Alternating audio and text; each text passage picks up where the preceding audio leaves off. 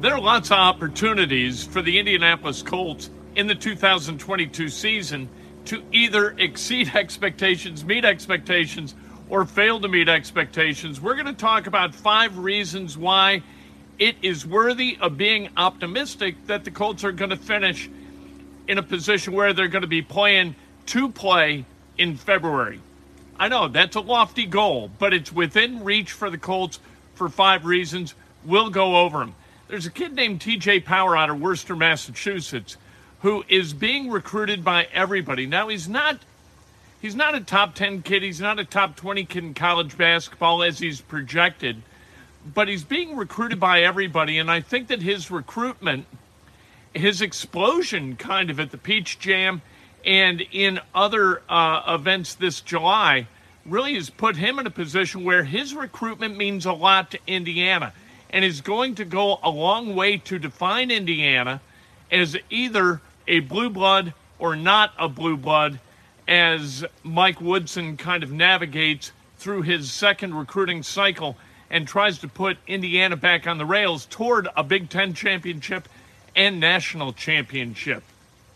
I got to tell you, we don't talk about anything but sports almost ever. But last night, I went to Rob Zombie and Mudvayne. Now, this is not right down my alley musically, but it was awesome last night. And the people there, you would think, oh, boy, this is going to be trouble.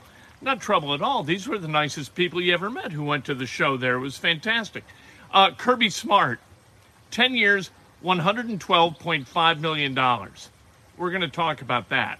An educator from the University of Georgia making over $10 million a year. Is that a problem? This is Breakfast with Kent for Friday, July 22nd, 2022, brought to you by the great people at Johnson's Plumbing. Jared Johnson is a guy who marries a solution to a plumbing problem better than anybody I've ever met. He's worked on the house 3 times. You're going to love him. 765-610-8809, the number.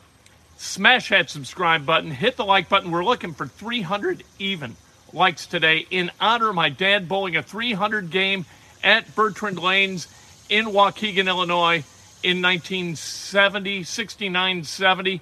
It was awesome. He was so happy. Wonderful to see your father happy. All right. And, hey, you know what? Get notified so every time we go live, there you are. Let's talk about the Colts. 5 reasons for optimism with the Indianapolis Colts. And here's the deal. We know about the bad starts, right? Over the last 5 years, the Colts have started 8-13. That goes back to a 1-5 start back in 2018, Frank Reich's first year before Andrew Luck and that offense really got untracked. 8-13 would not seem to be a reason for optimism. And I get it. They haven't opened with a win since 2013. Another reason for a lack of optimism.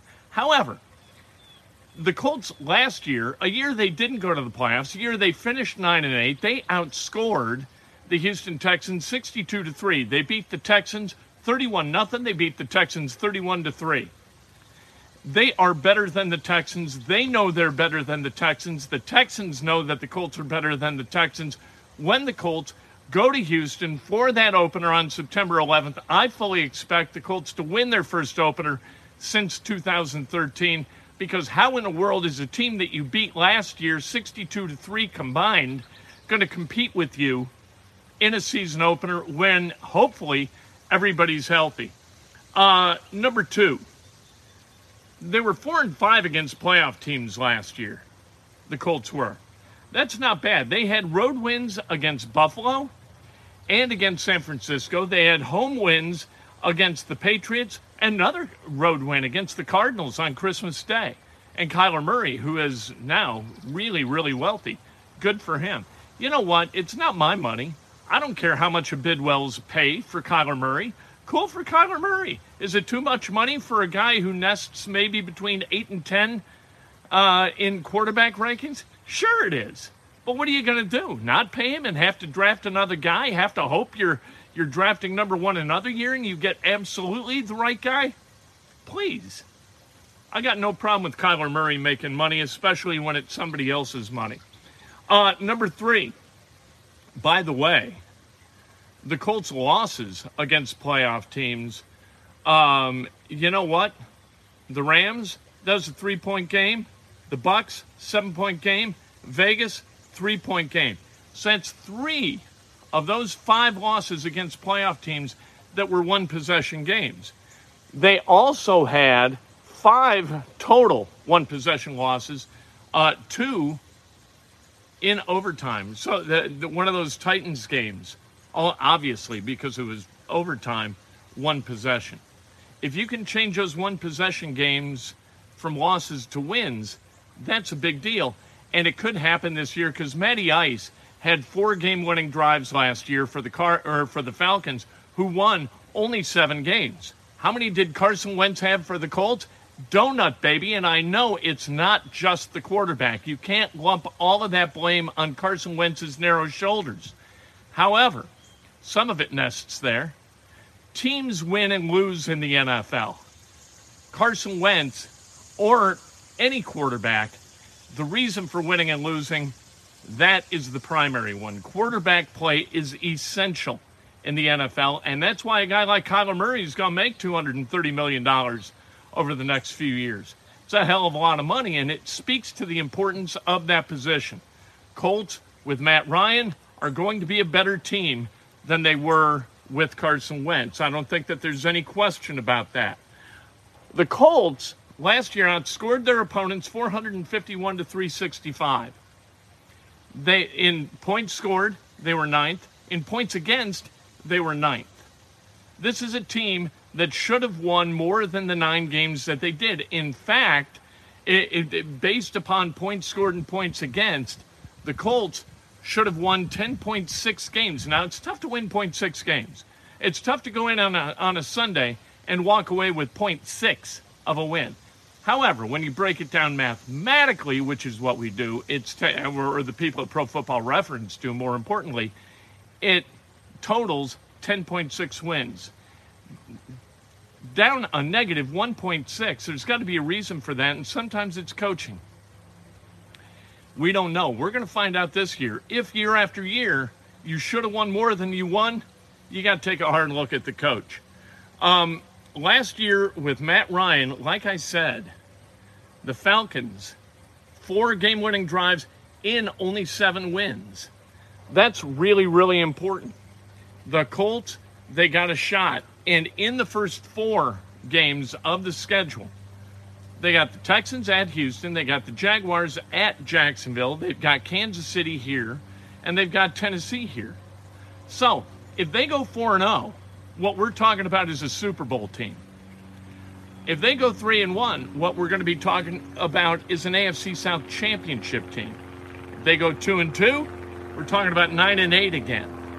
If they're 1-3, they're unspooling, and my God, what is wrong with this team? And if they're 0-4, my God, it's a debacle. That's not a prediction of what's going to happen with those records. That's what we're going to be feeling as we look at the Colts moving forward into a Week 5 matchup. That's what we're talking about. If they're 4-0, we're ready to order fabric by the bolt to sew banners, right, that'll hang all over town, at Lucas Oil Stadium, at the complex on West 56th, all over the place. If they're 0-4, somebody's head's got to roll, or at least that's what fans are going to be thinking as they look at the Colts moving forward into the final 13, it would be 13 games of the season. The 17-game schedule has completely screwed up the math with the NFL. I want to talk about Indiana basketball recruiting, too. There's a kid named TJ Power, and TJ Power, like I said, he's not a top 10, top 20 kid. He is ranked number 65. He's a 4-star kid, but he's really ascended over the last few weeks. He's played exceptionally well in July, and especially during the Peach Jam, he has caught a lot of eyeballs. Indiana was on him early. Indiana would like this kid. He is a really, really well-built kid. Played a lot of football, so he's got the shoulders. He looks a little bit like Caleb First did when Caleb First was coming through his senior-to-be summer. He looks like that. He's kind of jacked up, and he looks like a kid who could play as a freshman. He's being recruited by everybody. He's got offers from North Carolina and Duke and Kansas and UCLA, and that's why this is important. Indiana was on him early, along with Iowa and Notre Dame. He was being recruited kind of at that level. Now he's being recruited far beyond that. All the blue bloods are mixed in. So is Indiana now a blue blood? Can Indiana compete against the likes of the Tar Heels and the Blue Devils and the Bruins and the Jayhawks? Can they get over the hump and get a commitment from a kid who is being looked at hard and being pursued by them? 4 coaches, according to Jeff Rabjohns at Pigs.com, were in the stands 2 days ago to watch TJ Power in the Peach Jam. Can that level of, hey, we want you, we're bringing everybody to come see it, we're flying in to see you, can that level of want to compel a kid to come to Indiana more than 20? Shoot, kid wasn't even born the last time Indiana went to the Final Four. That was 2002, for those of you who weren't there. I got in the car and drove to Atlanta. I got the call from Paulie Balst, who was standing with the great Dan Dockich, said, you don't have hair one on your ass if you don't get in your car and drive down to Atlanta right now. I said, Julie, I got to go. I got in the car. 7 hours later, I was in Atlanta at the Hyatt enjoying a delicious beverage with Balst and Dockich and Evans, Brian Evans. I think Joe Hillman was down there. It was a big IU party. It was fantastic. Hopefully, we get to experience that again. It has been way too long. But TJ Power's recruitment, I think, is really, really important as you look at the future of Indiana basketball. Kirby Smart signed a 10-year, $112.5 million deal. That's a lot of money for a guy who at SEC Media Days, which I think is continuing into its second week, it's just never ending, the amount of pomposity and bloviation that SEC coaches can generate. At any rate, Kirby Smart is very, very worried about NIL because NIL exposes student athletes to a level of wealth that he just believes they can't handle. Well, I hope that Kirby Smart over the last few years has developed kind of a thicker hide when it comes to wealth aggregation, because he's about to make $11.25 million a year on average to coach football and be an educator and a leader for those student athletes. I hope that it all works out well for him, because wealth corrupts. College coaches will tell you wealth for student athlete is a corrupting influence, but for coaches, seems to be just fine. They deal quite well with the wealth. Not a big fan of their student athletes coming into money, though. Like I said, Mudvayne and Rob Zombie were great. Chris Stapleton tonight with El King. That's going to be awesome. A lot of concerts, a lot of fun. A little bit like a job, having the lawn pass and wanting to kind of go to enough events that it brings the cost per show down. But every once in a while, you really get surprised by a show you wouldn't have gone to otherwise, and that was Mudvayne and Rob Zombie last night. That was a cool deal. We had a great time. Let's celebrate some birthdays, shall we? Amanda Pavelka, celebrating a birthday. The great Tim Horning, happy birthday. Jeff Risley, happy birthday. Shane Young, Dwayne Farrell, and a really good guy who was a terrific basketball player and has become a really good coach, a great Nate Blank, celebrating a birthday. Somebody should hire Nate Blank as their head coach. That's all I'm going to say. He's a wonderful dude, knows how to teach a game, empathetic, and really, really smart. Part of the smartest summer basketball team I've ever seen. If today's your birthday, you celebrate like hell. If it's not your birthday, you celebrate somebody else. It's best done with an honest and specific compliment. Lift each other up. Be good to each other. We got a weekend ahead of us. The summer, we're about halfway through. Let's take advantage of this. Heat, schmeat. Have a great time. We complain about the cold. We will not complain about the heat. I got a text chain of people. All they do is report temperatures from where they are. It's 104 today. Wait, at what point do we then start talking about the buffet price for early birds at the Golden Corral? What are we doing? Let's enjoy our lives and stop whining about temperatures. Can we do that? Are you with me, people? Talk to you a little bit later inside Indiana Sports Now. Going to be fantastic. It's what we do. What a beautiful day. I haven't seen a cloud this week. It's awesome.